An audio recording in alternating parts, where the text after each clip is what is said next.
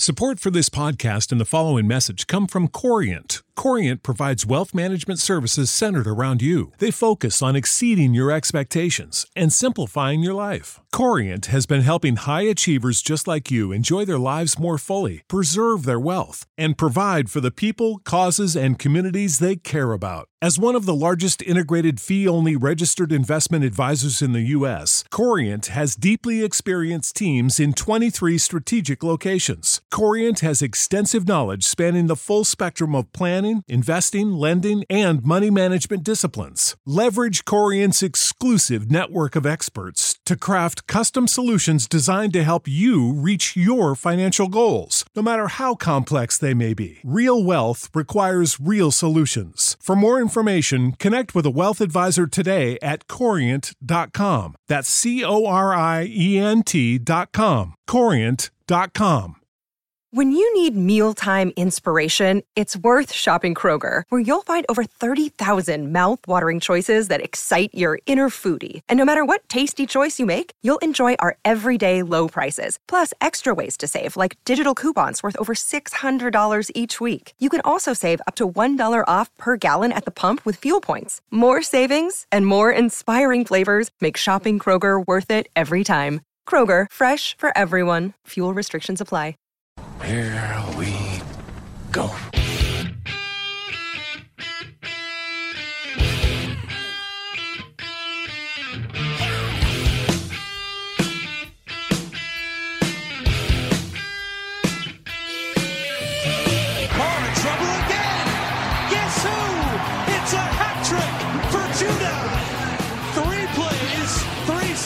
And he's going into the tunnel. He's done. And then the middle, Jackson for his tight end, brought in by Mark Andrews, who escapes and goes all the way for the touchdown. Intercepted, picked up by Thomas.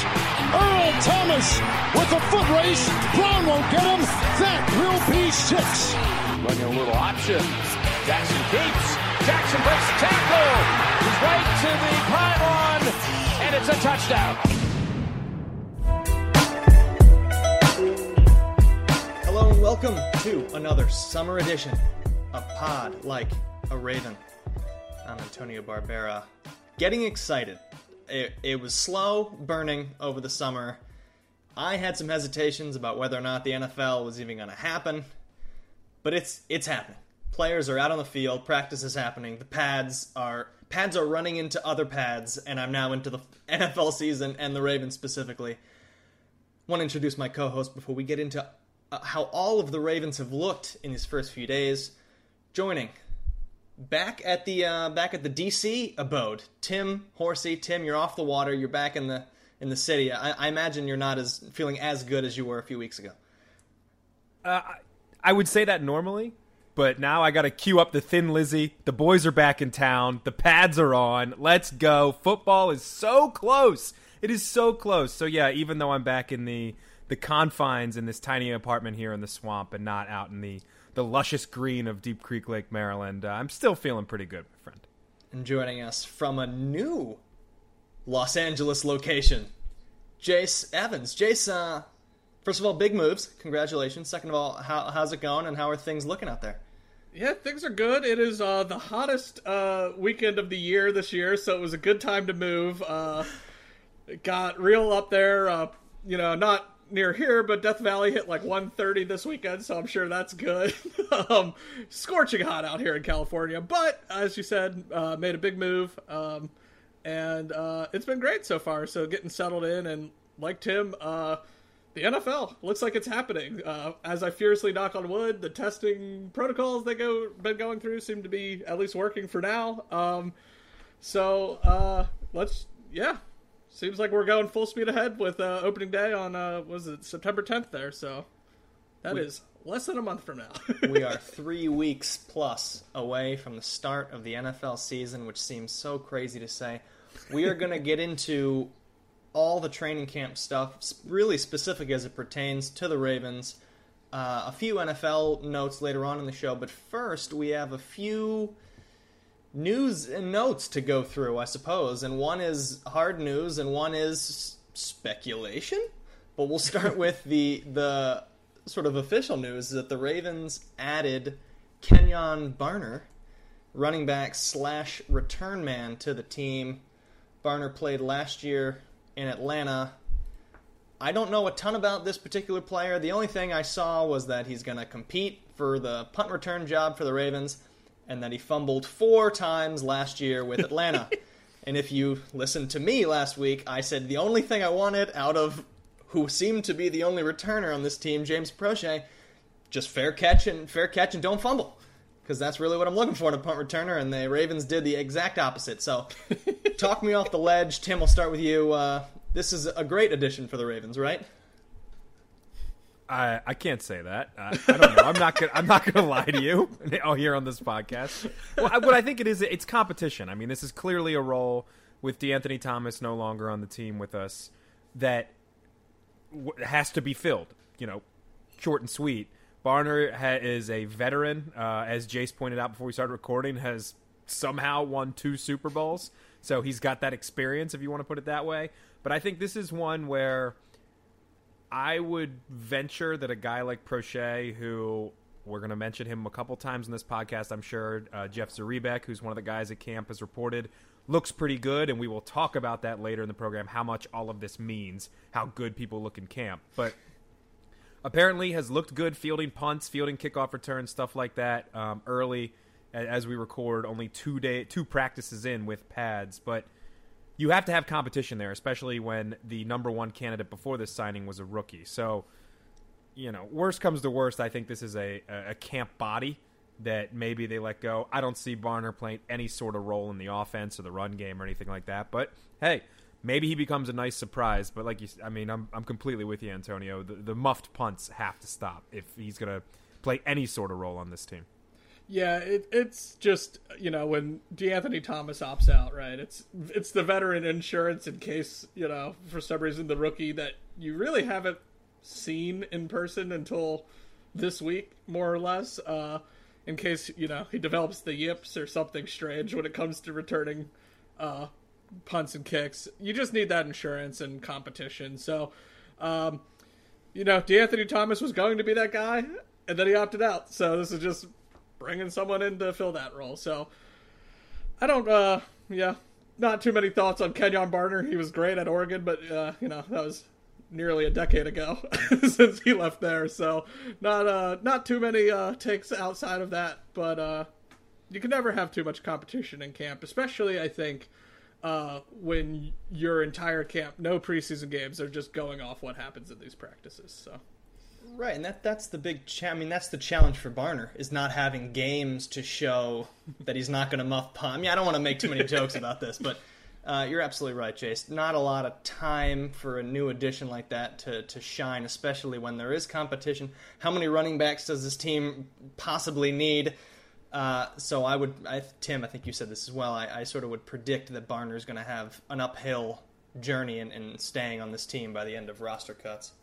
Yeah, real quickly, though, I think that I wouldn't look at it from a point of how many running backs are they going to keep, because I just don't think they see him as a running back. When we talk about the bigger news here in a second, a guy that's going to come up is Chris Moore, who technically is a wide receiver, but he is much more valuable in the special teams game. A guy like even Anthony Levine, who we mentioned a couple weeks ago in the last episode of the podcast, has played a couple more defensive snaps in recent seasons, but earned his role on this team as a special teamer. I think regardless of position, if a guy is really valuable in that third aspect of the game, you save a spot for him. You almost make him like a utility player or something like that. You don't have to think of him as a running back, a receiver, defensive back, what have you. So with no preseason games, it's going to be hard to prove, but if Barner can kind of be a guy that really lights it up in practice and they say we have to make room for this guy somewhere, then unfortunately, somebody else will suffer because of that.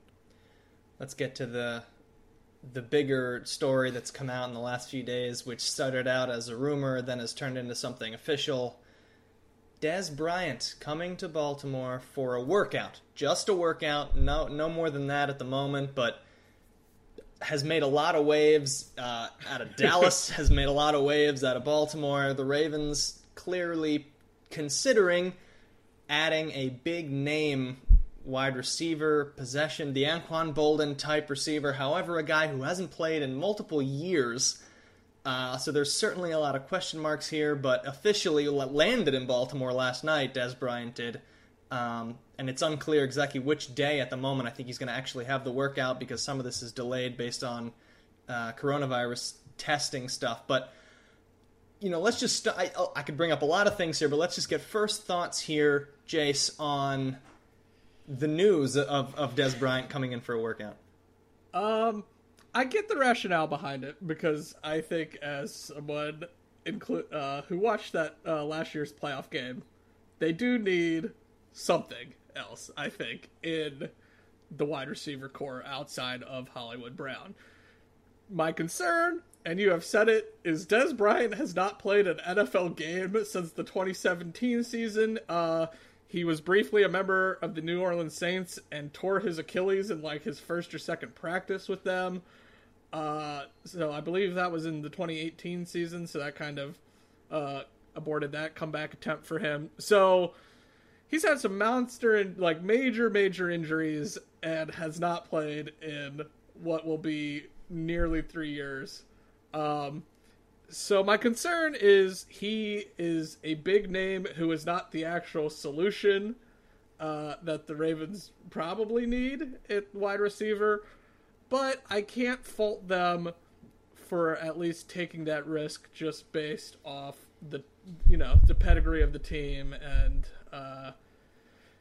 the pedigree of Bryant rather, and just to just get competition in there at the wide receiver spot, because we mentioned lots of rookies in the room, and Hollywood Brown, who we'll get to him momentarily because I am hyped on him, but I do think it's not a bad play. I just don't know if Bryant himself... I like the theory. I don't know if Bryant himself is the answer to it. I think Dez Bryant at 70% automatically improves this wide receiver core. So let's do it. There's a couple things with context here. First of all, I've always loved Dez Bryant. Big physical receiver. Reminds you a little bit of Bolden, like that. Probably more productive than Bolden in their respective primes. But obviously, as Jace mentioned, they got Anquan when he had a massive chip on his shoulder. This one will be getting a guy desperate for a job. I heard Ian Rappaport mention that this might be the only landing spot for Dez. It doesn't seem like a ton of other teams are interested in giving the guy a workout, which is unfortunate for a guy who was a stud for years in the league, or at least a couple years at his very, very peak. But the top three receivers right now are Hollywood Brown, who all the hype is around, which it's almost to the point where he's never going to fulfill this hype that Ravens fans have for him. Willie Snead, who is fine. Is Willie Snead. Like, he's a decent option. I think he's a contributor, but that's about it. And Miles Boykin, who, look, we'll talk about which receivers this affects most coming up in a couple minutes here, but Miles Boykin did nothing in his first year. He had a big 50-yard catch against Seattle, and outside of that, I can't remember anything. I think he had a couple touchdowns. He had a touchdown in week 1, but it was already 50-0 at that point against the Miami Dolphins. So I think bringing a body in like Dez Bryant can only help. Now, Dez has got to be ready to play in an offense that maybe isn't going to get him the ball all the time. That being said, earlier today, as we record, one Dez Bryant subtweeting the Baltimore Ravens going, "You can run the ball 1,000 times. All I care about is winning and only winning." Seems like he's ready to join a team that has Lamar Jackson, Gus Edwards, Mark Ingram, and J.K. Dobbins in the backfield with a little bit of Justice Hill. But if you remember in 2018, Dez Bryant rejected a multi-year offer from the Baltimore Ravens. Different circumstances. They didn't have an MVP at quarterback. But he rejected a multi-year offer because he wanted a very big, fat payday in 1 year. So it seemed like he only wanted to prove himself for a year and then maybe hit the market again. Things have clearly changed since then. Injuries has affected him. The Ravens have become a hot spot in the league and one of the, if not the most talented team in the league right now. But after all of that said, and apologize for rambling, I think I'm on the other side of Jace. I'm for it. Bring Dez Bryant in. Now, Ravens fans are going to have ridiculous expectations for him. I don't even think he's going to be Bolden at his peak in a purple jersey. But I think a sure-handed guy to make sure that a guy like Seth Roberts isn't out there trying to catch passes in a playoff game can be nothing but good for the Ravens on the right deal if he's willing to accept that. Peak years for Bryant, 2012, 13, 14. He had 1,300 yards, 1,200 yards, 1,300 yards receiving those 3 years. The touchdowns, 12, 13, 16. Even in 2017, which was his last year with the Cowboys, still had 830 yards and 6 touchdowns in over a 16-game season. A fraction of that would be helpful for the Ravens in the particular makeup of this offense. I mean, I don't want to get ahead of myself because we're just talking about a workout, and the Ravens have done this 1,000 times, and then nothing comes out of it. But the only sort of thing I would be concerned with is adding a guy like that who then is going to take space. You went out and tried to fix this problem through the draft. You have guys in the room who you want to take this role of whatever you want to call it, second wide receiver, third wide receiver, between Duvernay and Prochet. So adding like an over-the-hill veteran to the mix is just going to end up being like a TJ Houshmandzadeh situation late in his career where you have 40% of a guy's ability. So we'll see how he looks in this workout. I had to ask, my brother-in-law is a big Cowboys fan. Texas native. I'm not going to pretend he's like a DC guy who loves the Cowboys. Like, actually grew up in the Dallas area, and so I tried to. I'm going to bring it up because I said I'd talk about it on the show a little bit here. I would text him back and forth, asking for some hot takes on Dez coming to Baltimore. And the first thing he said was, "Well, number one, Dez caught it." So I almost dropped the conversation right there because the first thing he wanted to talk about was Dez with the controversial playoff drop in Green Bay that ended up changing what a catch rule was for like the 12th time. So I had to skip past that point. Number two, which I also loved, they say Dez has been working out like crazy. Best shape of his life, which we'll get into in the training camp part of this section as well. And number three, the Cowboys have the best wide receiving core in the league, so they don't need him. All right, Steven, let's calm down. You have one good receiver and a rookie that you got in the first round. So I don't want to talk about the Cowboys on this show, but I wanted to bring up this point. If Dez is in the best shape that he's been in a long time, welcome to Baltimore. You're going to be great on 3rd and 5, and that's what I think they're looking for here. That playoff loss still stings. They want a guy with good hands who can body a defensive back and get open when they need a clutch first down in the air. Tim, you got another point? Yeah, I want to push back on you a little bit because I get it, and the whole best shape of his life thing is why I've tried to, even though it's been nearly impossible. You saw the clips on Tuesday about Marquise Brown bodying and then torching Marlon Humphrey off the line of scrimmage, which we'll get to with our quick camp impressions. The best shape of his life stuff is a little ridiculous. Everybody trying for a job in any sort of competitive sport will say that. But first of all, last year's Ravens wideouts totaled 1,419 yards total. The fewest for that position since the 2011 Jacksonville Jaguars. That team probably went like 2-14. Exactly, which is, again, it wasn't what they did. Clearly running the ball was their main objective, and their offense was revolutionary. So I'm not sitting here complaining, but it's certainly something that can be improved on. The only guy that they have right now that kind of fits the body type of a Dez Bryant, I'll say two guys, I guess, are Willie Snead. Dez Bryant, again, at 70% is better than Willie Snead, I'm sorry. And Miles Boykin, who, again, hasn't done much. Third of all, I love the fact that the Ravens are stoked about getting Devin Duvernay in the 3rd round. Harbaugh waxed poetic about it was one of his favorite picks, yada, yada, yada. But this is the Baltimore Ravens we're talking about, drafting wide receivers. They have not shown us – they've shown us once, and it was Hollywood Brown. They've shown us once that they can draft a competent NFL wide receiver, and that guy was a first-round pick compared to Duvernay's 3rd-round pick. For a team that has a window that is Lamar Jackson's rookie deal, I would rather have a veteran in the room and have a rookie get a chip on his shoulder that says, I need to beat this man out to get reps, than not have the guy in there at all. And all of this with the caveat that he is in the best shape of his life, or in shape, we'll put it that way, and that they can get him on a friendly deal. I think there's no issue with a guy who in his own opinion, probably feels shunned from the league a little bit. Feels like he hasn't gotten the respect he deserves. Feels like his injury luck has really hurt the tail end of his career and wants to join a team where he can get a ring.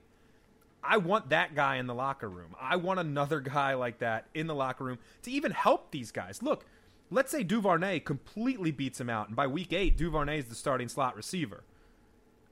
If he can go to the sideline and have Dez there, if Dez isn't pouting about not playing, who knows at this point? Noted locker room stud Dez Bryant. Right. There are some question marks there, but in terms of being a veteran presence, I think that can only help the younger guys, the receivers, that, in crucial playoff games might be called upon if Dez doesn't work out on the field as much. So the more I'm talking myself into this, but you have to also remember that the expectations should be set relatively low if he comes in. This is not X Factor Dez coming in immediately to this Ravens offense, but I think it would be an improvement either way. Jace, I want to turn something to you here, and this is, maybe I'm digging a little too deep, but the real wide receiver free agent noise that we heard earlier in the summer was this interest in Antonio Brown, in Lamar Jackson loving Antonio Brown, in Antonio Brown's cousin Hollywood Brown loving Antonio Brown, and the opportunity to bring him in, give him a chance. This is the right locker room for that kind of guy. And then all of a sudden, first of all, there's no noise of that from the Ravens front office at all. And then all of a sudden, a guy like Dez Bryant comes in the building. What is this type of workout, do you think? Does this say anything to the Antonio Brown noise? Are these two things related at all? Are we eliminating Antonio Brown from conversation? Does Lamar Jackson, does he sort of maybe get the hint here that Antonio Brown's not the answer, even if they are looking for another wide receiver? Yeah, I think it's exactly that. I think it's kind of, even if Dez doesn't work out, it's, Antonio Brown's been there all along, and it's clear they've made no overtures to bring him in. And I forget what the length is. He's 8-game suspension for Brown if any team does sign him. So I think for a team like the Ravens, especially, we've talked about it in the wake of the Ray Rice incident, scandal, what have you, that I just do not think they will ever bring someone like Antonio Brown in, no matter how much their players like them. And as you mentioned with Dez, for all his grumbling about not getting the ball and stuff, he doesn't really get in trouble at all off the field. It's all, his stuff's all more on the field related and within the team's stuff. So he seems like, I think in terms of Antonio Brown, I think even just bringing Dez in kind of should shut that down for good, because, they've had their opportunity to bring Antonio Brown in and have chosen not to. And I think for good reason. I think he's probably more trouble than, even though clearly Antonio Brown's more talented than a hasn't played in 3 years Dez Bryant. I just think, I think this move is the full front office being like, hey, we're not signing Antonio Brown. Yeah, the most noise you heard about Antonio Brown came from Lamar Jackson. It didn't come from anybody in the front office. And the noise you heard from Lamar also came with the caveat of him rightly saying, but it's up to the front office, we'll see. And that was it. And the front office has not said anything. Also, quick look, and I could be wrong here, but quick look, it looks like nobody on the Ravens wears number 88. So, not saying it's a perfect fit, but pretty damn close. All right, we're at about the 20-minute mark here, so I think it's just about time. Let's turn to training camp. Let's turn to positional drills and which player's in the greatest shape of his life and which wide receiver looks great with the toe-tapping drills on the sidelines.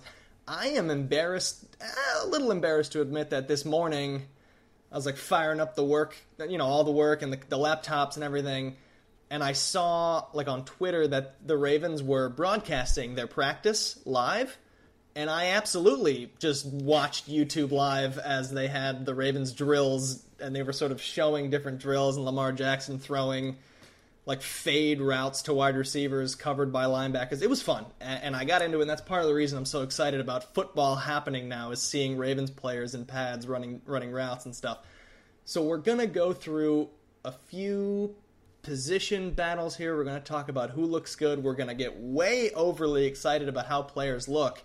So let's start. Before we go to the specific position battles, let's do a few minutes first. Guys, what are your first impressions here as training camp really gets heated? I've got 3, and again, you were doing more research. I don't think that's bad at all. You were doing research for Pod Like a Raven, the number one source for all Ravens news and notes.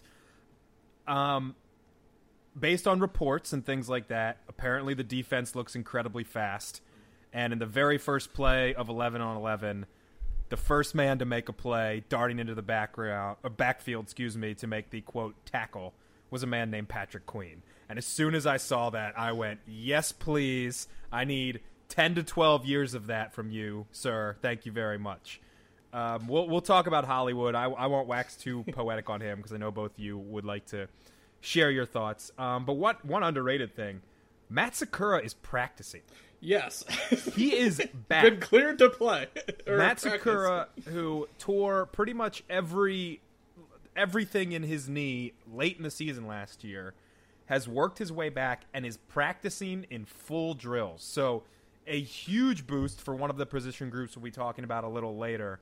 I thought that was a really good takeaway. And outside of that, I mean, apparently J.K. Dobbins looks pretty good. People are saying looks like another 27 that used to run the ball for the Baltimore Ravens, which is good to see. But, Jace, I will turn to you because I do want to talk about Hollywood Brown. But I had to start with defense and the offensive line. So I will let you go on the wide receiver who looks a little different this year. Oh, man. He looks like he has been lifting big this offseason. And I watched that clip of him just destroying Marlon Humphrey so many times this morning as we record. Just had it on a loop here. I will say real quickly, Jay, sorry to jump in, but if you are listening to this on Wednesday morning, if you go to Pod Like a Raven on Instagram and you go to the Instagram story there at Pod Like a Raven, you can click on the post to see that. We've posted that on our Instagram story, and let me tell you, Marlon Humphrey does not look like the best cornerback in the league on that play, and it's all due to Hollywood Brown. I don't know. That was the thing with that clip. It's the hands, the strength to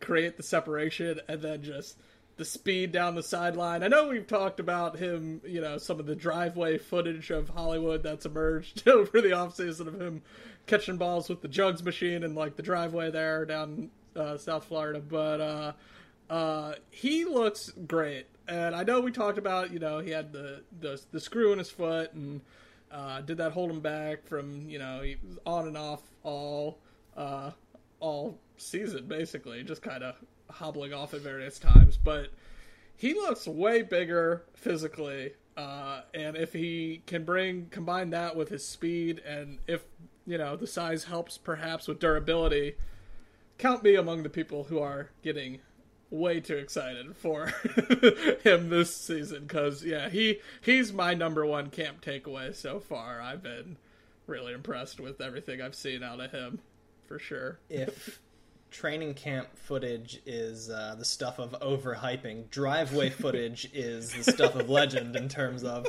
how much we know of what it means. But I agree with you 100%, Jace.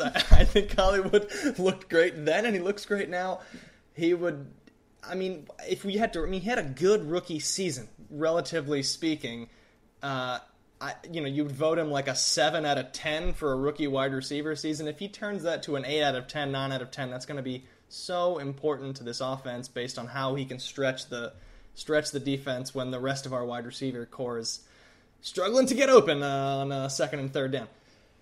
The other guy, Tim, I loved in this practice session that I watched this morning, J.K. Dobbins absolutely looks awesome. He looks so fast for the size. It's just one of those things, you see these players and you think, oh, that's like a break tackle guy. And then you see him run a route and he blazes by a linebacker and you say, oh, he has both of those things. And I think that's why that number 27 comparison has been made a few times already, is just the blend of those two things. I cannot wait to see him in a little bit more action.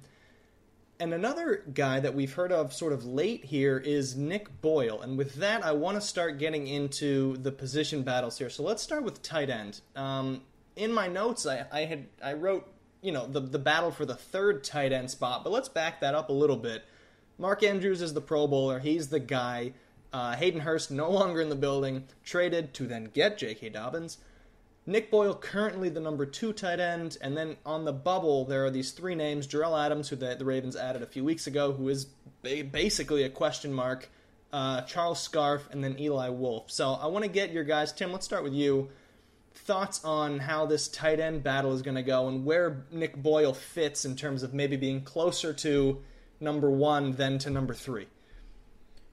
Well, again, from everything that we've heard and reports, and I won't reference everybody, but Jeff Zrebiec, Luke Jones, Jamison Hensley, Athletic, ESPN, WNST, what have you, respectively. Nick Boyle apparently really impressed in day 2, and it's a guy that if he can add more, I think he caught his first touchdown last year, and he might have had 2 or 3. If he's a guy that can add any sort of production from that end, that is a huge boost for the Ravens, because Hayden Hurst was very much more in the Mark Andrews role. Nick Boyle is that blocker, but what I kind of expect them to do in terms of a lot of their base packages where they have the 3 tight ends in there is you almost make Pat Ricard, the fullback, your third tight end, and then you can throw a double backfield of Dobbins and Ingram with Lamar Jackson. Stop it, Tim. I mean, look, if I'm Greg Roman, I'm not Greg Roman, I'm just saying. But Nick Boyle does have to add a little bit because they like to use at least 2 tight ends so much. He has to add a little bit of pass-catching prowess, and it seems like he's doing that. Again, with the number of receivers that they've added, and if Dez Bryant, even without Dez Bryant, apparently Duvernay torched Marcus Peters a couple times in practice, so he could be a guy. Maybe they go more 3 wide out this year than they did last season because they have more names in there, more guys that maybe they trust a little bit, especially as the season progresses. But I don't know too much. I'm not going to sit here and try and wax poetic about the guys competing for the 3rd spot, but Boyle needs to step up and become the definitive number 2. Not only as a road grader, which he clearly is, but also as that pass catcher. And again, we keep putting this tag on it without trying to overhype it. The early signs look pretty good for that. I love your Ricard idea, Tim, and this circles back to the idea of maybe bringing in Bryant, because I don't know how much 3 tight ends we will see this season, because you run through that list of names of who is in the competition for the 3rd tight end spot. Pretty anonymous group, and I don't think no disrespect to those players, I don't think you need those guys in the mix necessarily a ton. I think, as an offense, you want to get your best players on the field as much as possible, and I think to that end, we might just see 2 tight ends, because now they don't have the luxury kind of having 3 great, really solid tight ends. They have 2 good tight ends, and that's, us hoping Nick Boyle maybe takes an even further leap. I do like Nick Boyle. He's obviously a very good blocker and pretty essential to what they do. But to your guys' point too, they do need him to step up, because, we talked about last season Hayden Hurst, kind of being the idea. I guess we talked before he was traded, the idea that he was kind of an expendable piece with, Mark Andrews' ascendance, but he was still pretty high on the receptions list. I'm pulling it up here now. I believe he was 3rd on the team. Yeah, Hayden Hurst was 3rd on the team in yards last season. So to be some guy we consider fairly expendable, that doesn't seem super expendable, to be honest. So I don't know how much. I think we might see a change in kind of scheme, or if Ricard, either more in a tight end role or just out of the backfield. But I can't see them just being like, Jarrell Adams, you're prominently involved in the Ravens now. I just don't see it. So I think it's fascinating to see who even ends up in that spot. And I think even more interesting to see how that changes, the Ravens we saw last year. Because we did see 3 tight ends a lot. And I just don't, it's hard to imagine that being this exact same again. Well, real quickly, here's the interesting point on that too. I mean, Greg Roman knows he can't sit still, because defensive coordinators are going to do everything they can to figure these guys out. and it almost forces his hand of having to adjust and having to change. And I think we were going to see that anyway, but the fact that they got rid of Hayden Hurst and turned him into J.K. Dobbins is, you still expect the running game with the abilities of the quarterback as well to be dominant, but it's going to change the way they execute that as well based on the talent they now have in different areas. I love that our backup tight end was third on the team in receiving yards. That says something about how last season went. I don't know if I want to even say the number of yards. It's kind of sad, honestly, but he was third. I'm going to over-under it being less than 400 yards. Yes. Okay. Last note on the tight ends here. I don't think this has been brought up yet, but the question of depth with Mark Andrews having had some bumps and bruises so far in his career is the concern for me here. If Nick Boyle is the Nick Boyle that he's been for his entire career up to now, and you have Mark Andrews get hurt at any point in the season, the tight end room looks a bit thin there, even in a one-game situation and for pass catching, based on how much Lamar loves throwing to tight ends, as we saw about Hayden Hurst being high on the team in receiving yards. So we'll see how that shakes out. I'm not even positive that there isn't another tight end addition before the season is out for the Ravens. I feel like that's a type of position that you can get somebody late and plug them in as a backup type role. So we will see how the tight end position continues over camp. Antonio, maybe they thought, where Dez, when he said best shape of his life, he's really just gotten bigger, and now he'll be the second tight end. Tim, if the Ravens run the ball 1,000 times, Dez has no problem. So you just put him on the end of the line. You have him block in all different spots. You'd be fine. All right, let's turn now to one of the more fun conversations about who is going to make this team, and I guess more specifically, what is the order going to be? And I'm talking about the backfield. I'm talking about the running backs, who's starting, who's second, who's third. Mark Ingram, J.K. Dobbins, Gus Edwards, Justice Hill, and now Kenyon Barner. Not to mention Patrick Ricard as the fullback defensive end. There are a lot of guys in the running backs room, in the meetings room, and I want to talk to you guys who, I guess we know the order to start the year, but let's play a game here 8 weeks into the season. What is the depth chart list for running backs on the Baltimore Ravens? J.K. Dobbins first. I think I'm very, very excited about J.K. Dobbins. And I think, you don't select a running back in the second round. I believe he was, the third running back off the board, even? Close to that. In the top 5 of running backs off the board, if you're not going to use him a lot. And we talked about, running is key, and Ingram's on the other side of 30 now.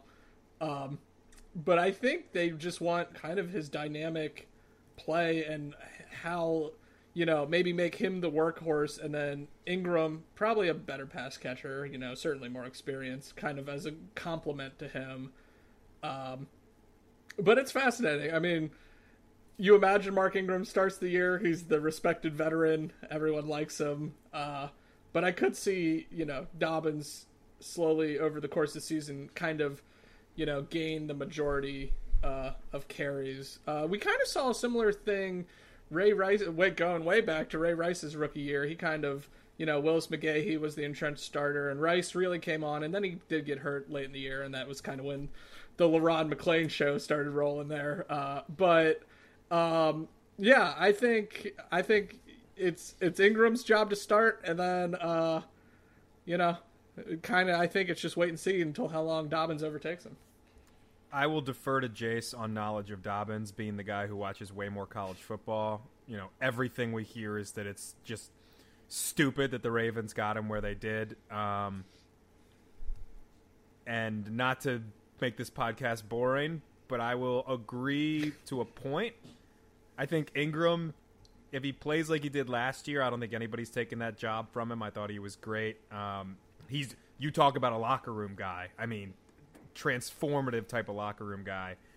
I think by the start of next season, if everything plays out as expected, it's going to be very hard to not have J.K. Dobbins as the number one, especially with Mark Ingram, who will be in the final year of his deal at that point. So I think at minimum, I guess, or at the latest, I should say, at the latest, J.K. Dobbins is your week 1 starter next season, not this upcoming one. Tim, I think you hit the nail on the head with the running backs in an earlier segment, and I'll compare this. My metaphor here is let's look at the Chiefs' offense, and everybody talks about the Chiefs' wide receivers, and it's who do you guard, who do you double, how do you even try to minimize their aerial attack between Tyreek Hill, Sammy Watkins, McCole Hardman, Travis Kelce, Demarcus Robinson. There are so many guys there who burn you, and that happened when the Ravens played him. I think McCole Hardman had like a gigantic game against the Ravens, and he was their 4th option on most plays. I think that's what's going to be what happens with the running backs. I'm like salivating with the thought of Lamar Jackson like in the pistol, in the shotgun, next to multiple of these guys in the backfield at the same time. Ingram and Dobbins, Gus Bus, and Ingram on a 3rd and 1. Like, who do you want to tackle in that particular play? I think a lot of them are on the field at the same time, and I think it's going to be absolutely terrifying for defenses to try to figure out who has the ball, number one, and how to scheme against it. The next position group that I think is interesting to go over is the offensive line. I was going to say the interior offensive line, but the depth at tackle is another conversation worth having here. Ronnie Stanley, Orlando Brown Jr., those are the guys entrenched at left and right tackle. And then there's a lot of sort of names, and I don't think it's quite positive because of injury, because of talent, because of being a free agent acquisition. Who is actually going to be definitely starting between the guys like Bradley Bozeman, Tim, as you mentioned, Matt Skura, DJ Fluker, who was brought over from Seattle during the offseason, and then a couple of rookies who we're not sure exactly where they're going to fit. So I'll turn to you guys. How do you see this offensive line position playing out as camp goes along? I think when they break camp, it's Stanley, Bozeman, Sakura, Fluker, Brown. I think Fluker is another classic case of best shape of his life. Apparently he's slimmed down a ton, which I don't know if I love from an offensive lineman, but the guy is still a mountain of a man. Another guy I just want a quick mention here on the other side of the ball. Talk about mountain men who are mountains. Calais Campbell and all 6'8" of him standing next to other people in training camp is insane. Like, you know he's big, but you don't really see until he's up against like Orlando Brown, who's another guy who's supposed to tower over people. But anyway, yeah. Sorry, Jace, go ahead. Well, just quick on Campbell. The second most exciting clip outside of that Hollywood one was just watching Campbell work through some of the blocking dummies. And I was very intrigued watching double-digit sacks for Campbell on the defensive line. Very excited. But yeah, I think after that, the depth is interesting. I mean, we talked about it a little bit. A guy like Tyree Phillips, who was going to compete for a guard spot, did play some tackle in college. He's almost, as a number of reporters have pointed out, he's almost going to be forced out of the starting right guard, which is the one spot that nobody really knows quite yet. He's almost forced out of that conversation because they need a backup tackle. Look, I've mentioned it a number of times, so I don't want to repeat myself too much, but this is the positional group that could make or break this season for the Ravens. If they remain consistent, and even if there's going to be a drop-off because Marshall Yanda's not there, but as long as the drop-off isn't too significant, the Ravens will be okay. If it is significant, the Ravens are in serious trouble, and this whole Super Bowl contender thing, I'm telling you right now, you can throw it out the window. Nobody talks about the offensive line in the beginning of the year. By the end of the year, it's the teams with the best offensive line are doing the best in the league. I mean, look at the Niners, look at the Chiefs last year. I know they have transformative talent all over the field and in other positions, but it's the offensive line that is the most underrated aspect of a good football team. So it's a massive question mark. Matt Sakura coming off a huge injury. How's he going to perform? If he can't perform as well as he did last season before that, can Patrick McCarry really be that guy under center? Or are you moving a guy like Bradley Bozeman over? If you don't move Bradley Bozeman over, is Bradley Bozeman the left guard? The inaugural episode of this show, we're coming up on the year anniversary, I questioned that move at left guard. I thought that he was not going to be good enough to be a starting left guard in the National Football League. He proved me wrong. Can he do it again? DJ Fluker. He was a free agent for a reason, and he slimmed down. All the talent in the world, clearly, but who knows? Who knows? I'm not worried about the tackles outside of injury. Knock on all the wood you have in your apartment right now as you're listening to this. But that interior of the offensive line specifically, I think it plays out Bozeman, Sakura, Fluker by the time we break camp. But then, for the left guard and the center, it's can you do it again? And for the right guard, it's how much of these shoes can you fill from the soon-to-be Hall of Famer that is Marshall Yanda? I agree with you, Tim. That would be, I think, barring injury, the 5 you see come out of camp. And the tackle, the depth behind the tackles is fascinating because I do think the Ravens probably have, if not just the outright best tackle duo in the league. I mean, they both made the Pro Bowl last year. But if one of them goes down, you kick Fluker outside, I don't know what you do. Because Fluker began his career as a right tackle, but it, didn't go great. That's why he plays guard now.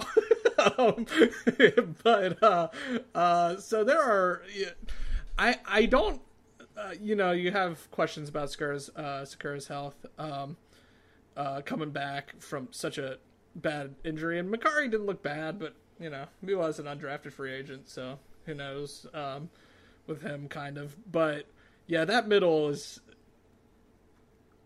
a big question mark, and I still like, if it's the 5 we said, I still kind of think they're going to be okay entering the year, but you certainly, I mean, especially with Skura, I was at the game. He injured his knee. It was the Monday before Thanksgiving. Like, that is crazy. And I believe he was ACL, MCL, PCL. I think he got, all 3 of them. And so for him to be practicing again is kind of insane. It's not even 9 months later, so or just about 9 months later. But yeah, so still a lot of questions with him. It's obviously great to see him healthy and back, and obviously rehab went pretty well for him, or seemingly well. But you still don't know if he'll kind of be able to match the level of play he was at. And Bozeman, still not 100% sold on the guy, certainly. He does, I think, we know more about him than, the 2 rookies they drafted, Phillips and then Ben Bredesen out of Michigan, being the other kind of guards, centers they drafted, interior linemen. But I don't know. I'll put it this way. Do not be surprised if this is one of the positions they try and upgrade after camp cuts. Yeah. They've done it before, and I would almost guarantee that they do it again when some guy becomes a cap casualty, aging veteran becomes a cap casualty, and wants to win a ring and can back up Ronnie Stanley at left tackle. I was going to say, if one of the tackles goes out, they kick Fluker out to that position and then start making some phone calls to Marshall Yanda to see if he's interested in, if skinny Marshall Yanda is interested in playing a few games at right guard. But, Tim, I think you're right. I mean, they've done it so many times before. That's why camp exists, right? You see how good the players are on your roster, and then you make cuts and add where necessary. Let's talk. We've touched the return battle already a little bit. I don't know how much more there is to say between Barner now and Proche, maybe Justice Hill, but that's just going to be, see who plays best. Basically, we thought it was Proche's job to lose. It may still be that, considering Barner doesn't have a ton of time here to show that he's significantly better. But we'll update that as we continue along here through camp. But Tim has a great note here, so I'm going to turn to you on this one, Tim, and it's looking at the Ravens secondary, specifically the corners, and it's a better note specifically even because recently, I think it was yesterday or the day before, Amon Marshall, who was a reserve corner, you correct me on that, I don't think is he a safety or a corner? He's a corner. A reserve corner, had a major injury, and he's out for the year. This is the second year that he's had a major injury, so he's really having a lot of trouble sort of getting that NFL career started. And with that, the cornerback slot is a you don't want to say thin because of the guys at the top of the list, but then there's a question mark at 3 or 4. Marcus Peters, Marlon Humphrey, one of the best duos in the league. And then after that, you have Jimmy Smith. He's dependable, and he's dependably injured. And then the real question of Tavon Young. So, Tim, I mean, it's a great point in here of we don't know a ton with Tavon Young at this point in time. Yeah, it's interesting. Remember at the beginning of last year, we talked about the Ravens secondary and how it was going to be a strength. The Ravens built from the back. It was great. I can't believe they did it this way. And then they got a couple injuries and they started getting torched. And then they brought in Marcus Peters and everything, the ship was righted again. I worry if that happens again. We talked about it earlier. The defense apparently looks incredibly fast. They were beating the offense in 2-minute drills in the second day of practice. Marcus Peters with the most Marcus Peters line ever of saying every ball thrown is a 50-50 ball, which that dude's going to get beat on so many double moves this year because he had a Pro Bowl year. It's just he got ranked way too high in the NFL Top 100. He makes the Pro Bowl. He's going to get just torched this year. I can feel it. But you bring him into the conversation, right? An up-and-down player. Great season last year. Nobody can deny that. If he falls back down to his middling performances a little bit, Tavon Young, who was regarded as one of the best slot corners in the league, coming off a major injury, how is he going to fare? You talk about Amon Marshall, he's out, so Anthony Everett is stepping in, who had a miserable 2019 before he got put on the bench when Marcus Peters came in. So you think ideally, when you're playing three corners here, you're probably going to put Humphrey in the slot, or you're just going to put him against the best guy, because the only reason you put him in the slot is because Jimmy Smith is better on the outside. You put Jimmy Smith on the outside, and you put Marcus Peters, on the outside. But the fourth corner is a thing in today's NFL. You just talked about the fourth option for the Chiefs torching the Ravens because they have all those options, all that speed, all those weapons. If Tavon Young is back on form, that's great. You have four really good guys there, but I just worry about a guy like Tavon Young coming off an injury, especially when you talked about the quote-unquote third corner, and outside corner to slot corner is a different position, but your third corner is Jimmy Smith, who, God love him, can't stay on the field. All that being said, if you get even 12 games out of Jimmy Smith at the Jimmy Smith level, that could be one of the most underrated re-signings of the season because of the depth he provides there, especially, who knows, with Tavon Young. And again, I worry about Marcus Peters. Everybody loves Marcus Peters because he came in and he was dominant. He was a dominant corner. I mean, it's simple as that. But the guy was traded for a 5th-round pick in Kenny Young, or 4th-round pick in Kenny Young, for a reason, because he is a very streaky player, and let's just hope, he continues to trend upwards in his second season in Baltimore.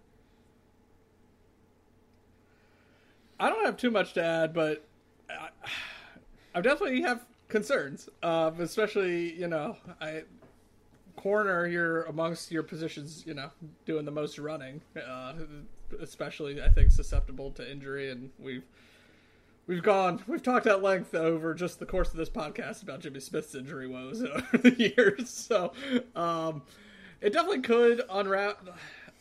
To what degree? I mean, I think, I think we have some faith in your Chuck Clarks, your Earl Thomases to kind of paper over some of those mistakes. But like you said, we had Earl Thomas at the beginning of last year as well, and things did not start out great when they were giving up, 600 yards to the Browns or whatever? Right. I don't want to sound like I'm nitpicking because it can definitely come off that way. But these are things you have to look at. On paper, it looks great. Tavon Young, PFF grades him like the top slot corner in the league before he gets hurt. What an amazing pickup that is. In theory, yes, but you never know how these guys are going to come off injuries when you have an all-pro in Marlon Humphrey, a great player. Was Marcus Peters all-pro too? I think he might have been. I think he did. Yeah, but a guy who is known for being streaky, a guy who can't stay on the field in Jimmy Smith, and a guy coming off injury. Those are... If we're nitpicking on this roster, on one of the best rosters in the NFL, those three guys behind Humphrey are question marks. That's just how it is. Any other roster spots that you guys have bones to pick here? The only thing I'll say is you mentioned Earl Thomas, Jace.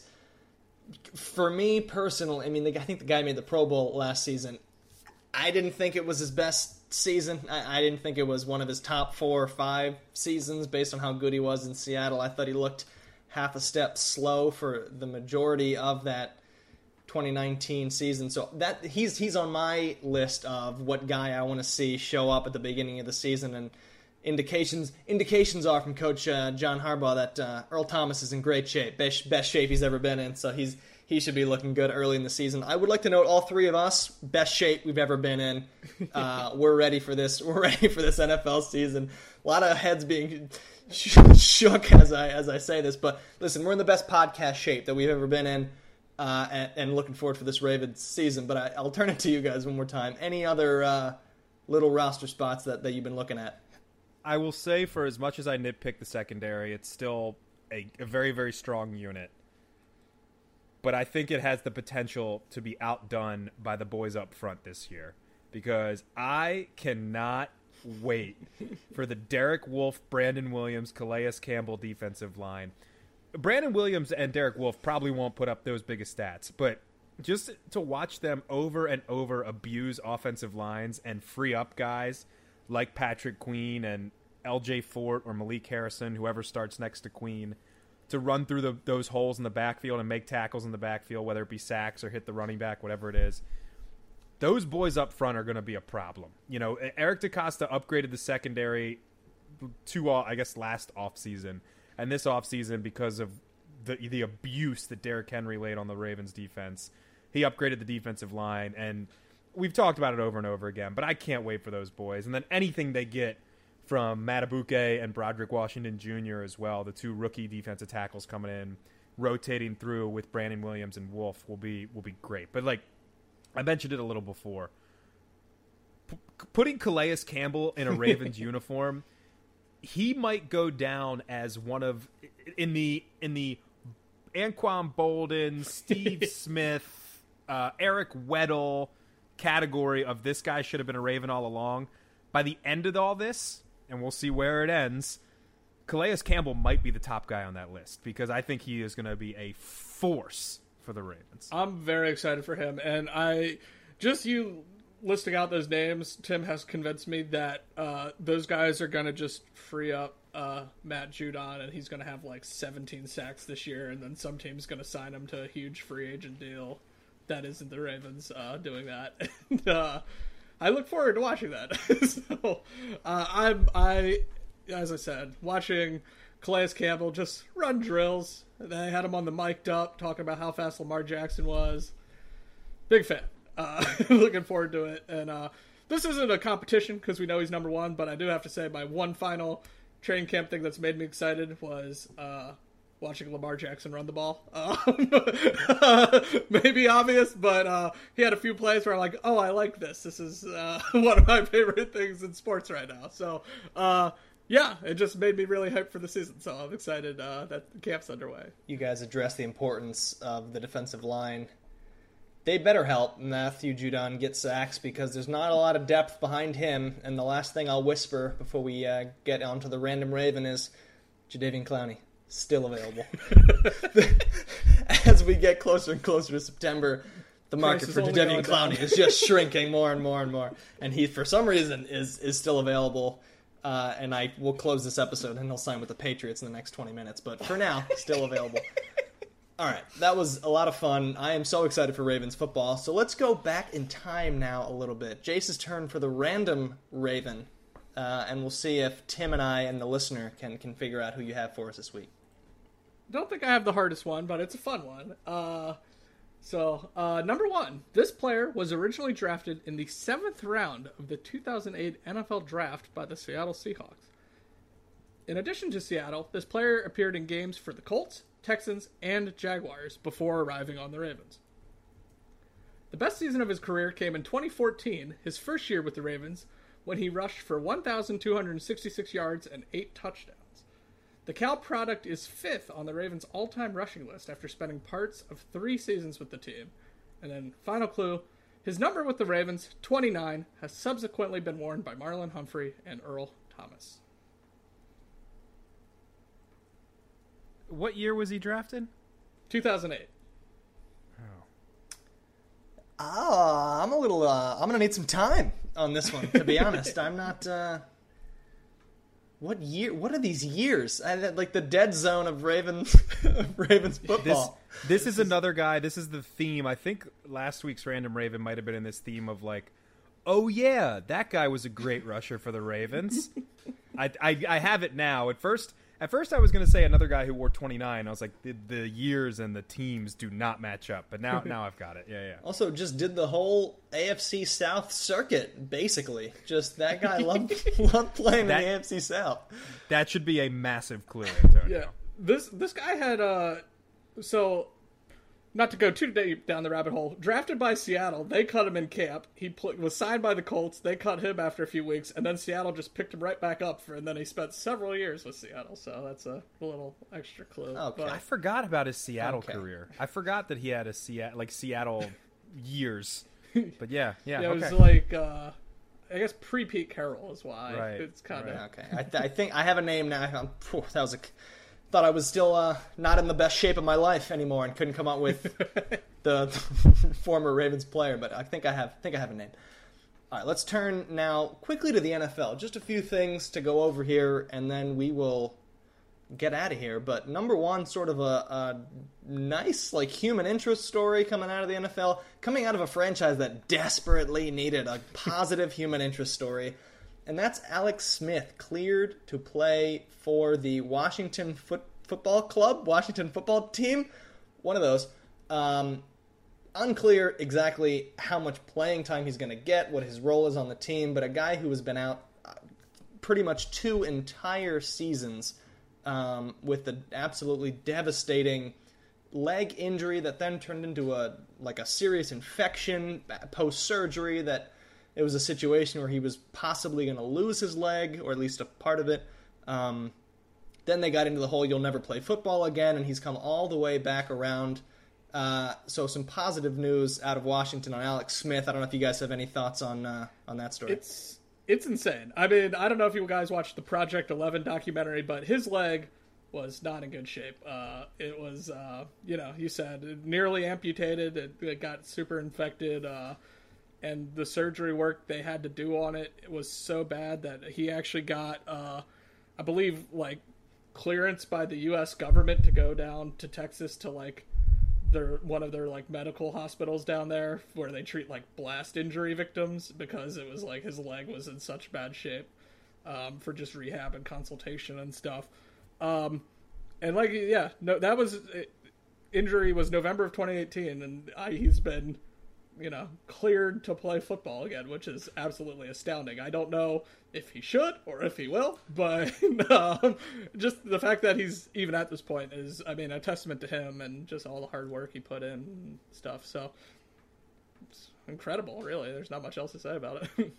Elsewhere in the NFL, a few tight ends got paid over the past week, and I wouldn't bring this up, but I will because there's a question that ties into the Ravens' star tight end.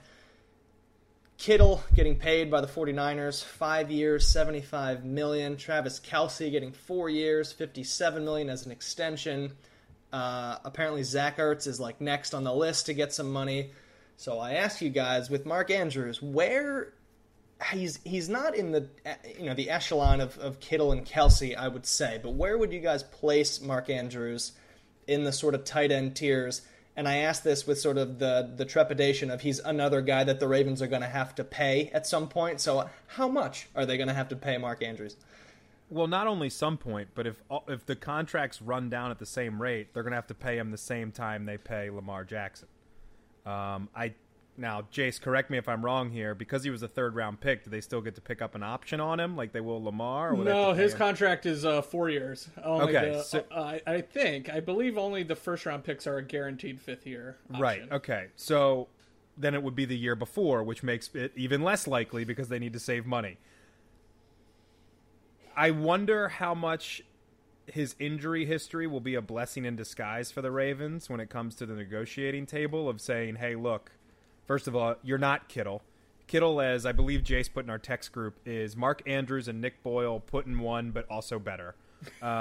He's not Travis Kelce either. But you know what he is?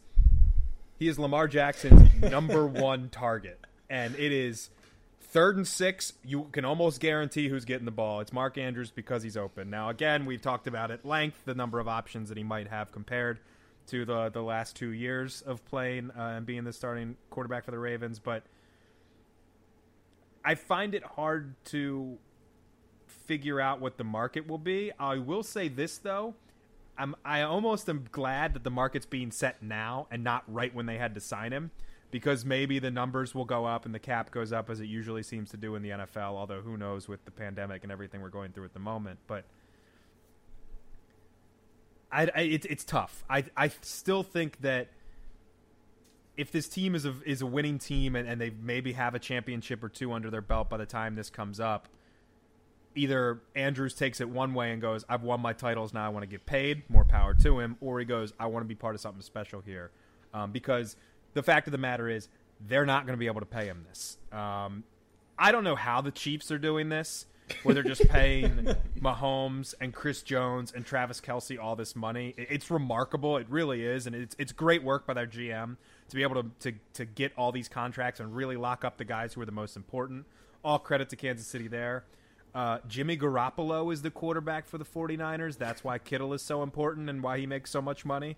I think Zach Ertz is a great player as well. But with Andrews, I think it's really hard to tell because of where his contract lines up with the superstar that has to get paid and his injury history, too. Because it's not good. It's spotty at best. Yeah, I think between the injuries and I do think in he is just less dynamic. You know, I think he is in that second tier because he's less dynamic than... I mean, Kittle is unbelievable. I mean, he really, he's like an offensive lineman who also has great hands and is just a baller. For my money, he's the best tight end in the league. And then Kelce, I think, is a more dynamic pass catcher probably than Andrews still.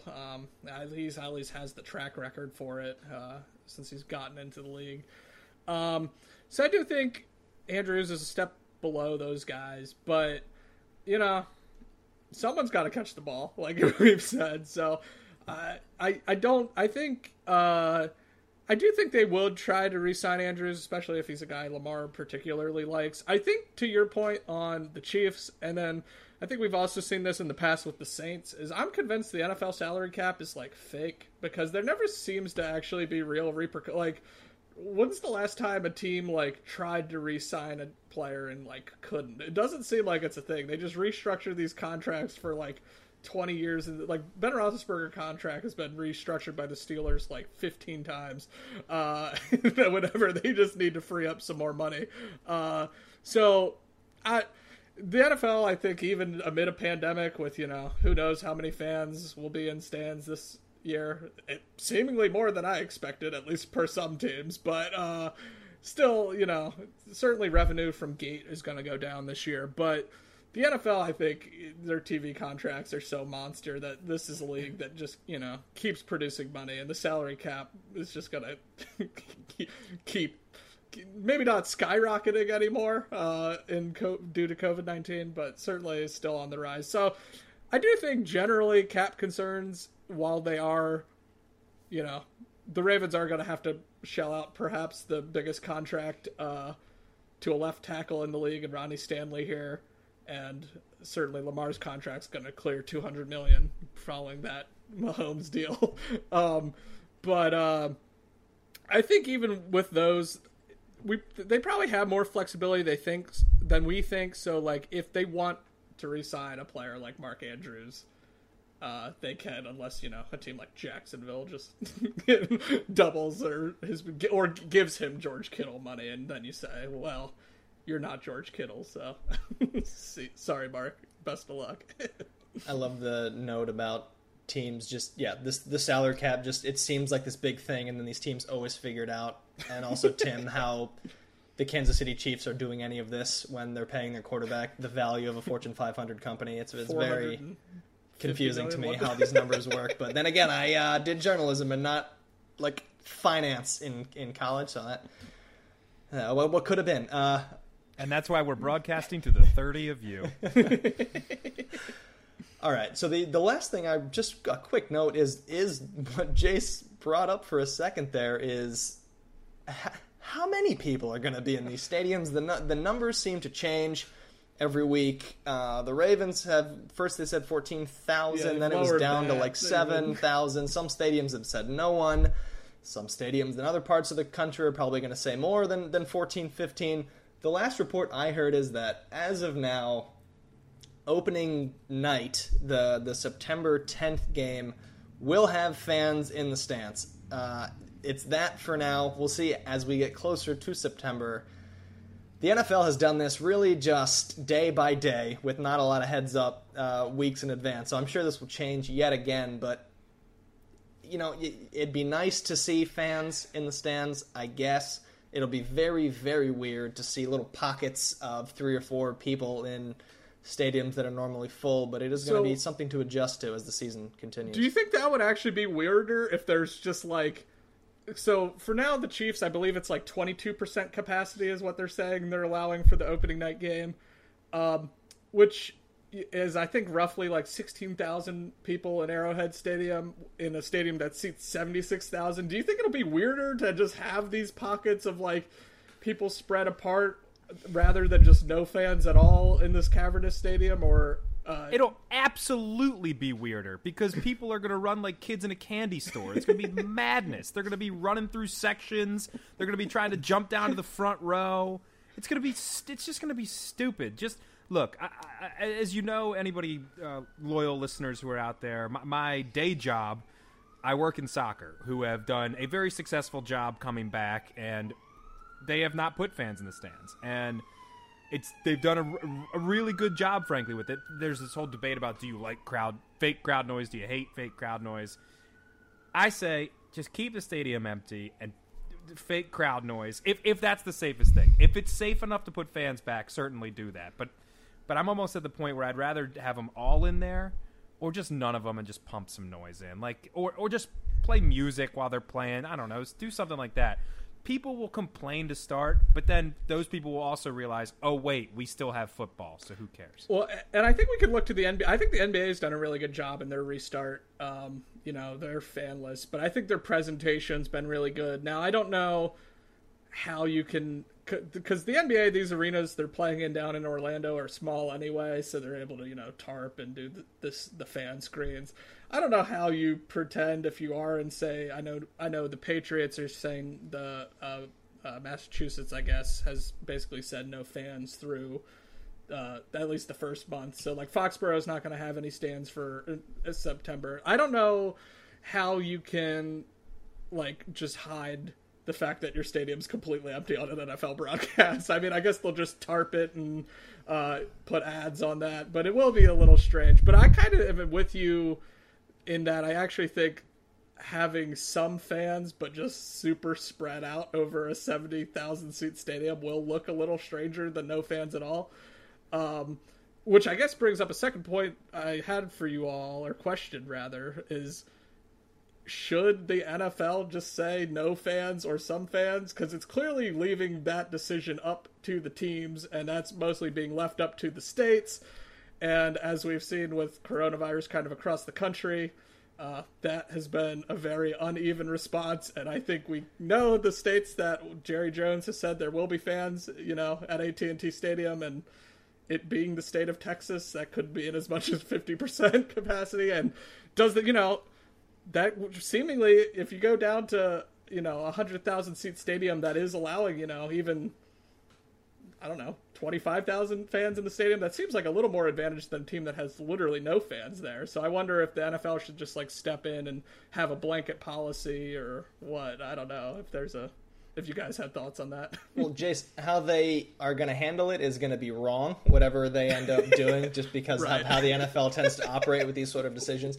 Because you're absolutely right that this could end up being a competitive imbalance based on what state your team is located in.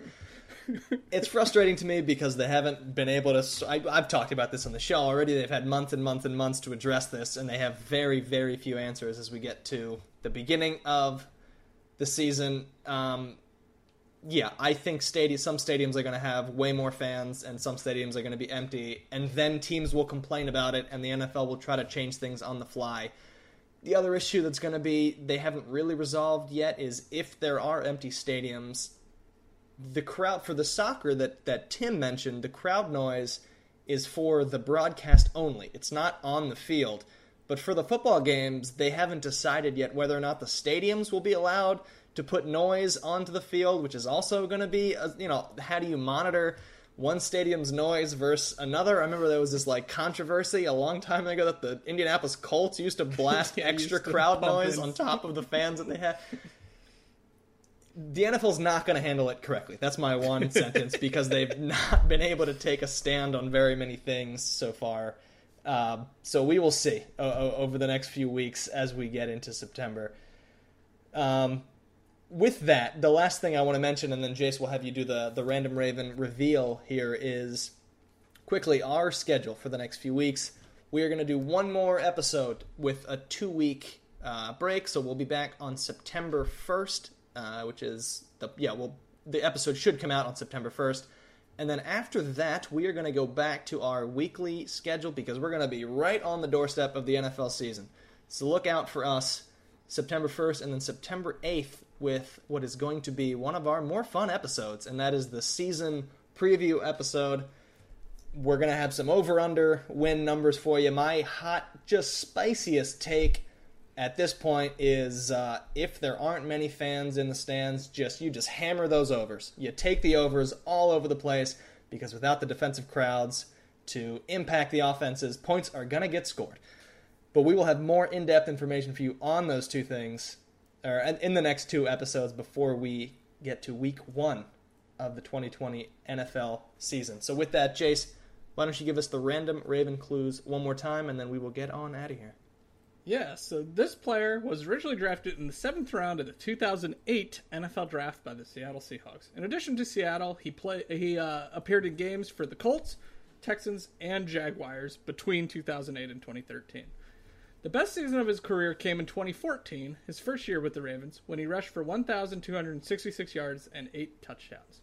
The Cal product is 5th on the Ravens' all-time rushing list after spending parts of 3 seasons with the team. And then final clue, his number with the Ravens, 29, has subsequently been worn by Marlon Humphrey and Earl Thomas. Also made a Pro Bowl with the Ravens, which is one of the more unlikely Pro Bowl guys, I think, in Ravens history. And if you don't mind, Antonio, it is Justin Forsett. It is, yes. I loved him in his brief time. I mean, mostly from that 2014 season, he was, kind of pressed into duty suddenly. He was signed late in camp as, the Ray Rice saga scandal unfolded. And then ripped off a Pro Bowl season, one of the better rushing seasons in Ravens history. I was stunned looking through their Football Reference today to see he is 5th on the Ravens all-time rushing list. It didn't seem like he was there that long, but yeah, he was so good in 2014. I remember he had, I don't know what his yardage total was, but he had a monster game on Monday Night Football against the Saints that year. I remember that being really fun. I think the first time the Ravens had ever won at the Superdome, maybe, or certainly one of them. Yeah, it was Justin Forsett. Very random, very good. As Tim said, probably the most random Pro Bowl player the Ravens have ever had. So, and a very important Raven, as you touched on, Jace, in terms of if the Ravens didn't have a guy that first season to take over that running back position, I could just imagine the fan turmoil that there would have been about the decision to let Ray Rice go, which is just a whole can of worms. But when you are able to plug somebody in who makes you forget quickly about a player like that, it certainly helped the team get over that at the time. So a fantastic Random Raven, a Pro Bowl Random Raven. And with that, we're going to close things up here. We'll be back in 2 weeks to get right in September. September means football, and that's when we will be back next. For Tim Horsey and Jace Evans, I'm Antonio Barbera. Thank you for listening to Pod Like a Raven. See you in 2 weeks.